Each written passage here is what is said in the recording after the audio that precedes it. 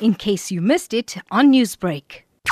Our relationship goes back to the very early 1970s when Farook Khan joined us at our Durban office. And it didn't take him long to become a part of the team because he had his own style, very bombastic, but also, somebody whom I would term a gentle giant, who went out of his way to ensure that his colleagues got whatever help they needed. And I enjoyed a very good relationship with him over the years, so much so that his flat in Sydenham became the headquarters for some of us, and the doors were always open. And Farook and his now late wife Aisha, were very, very good hosts to all of us.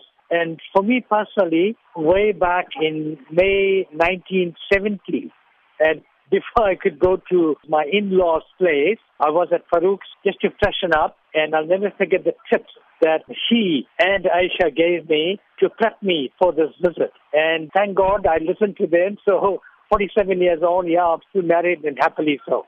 Newsbreak, Lotus FM, powered by SABC News.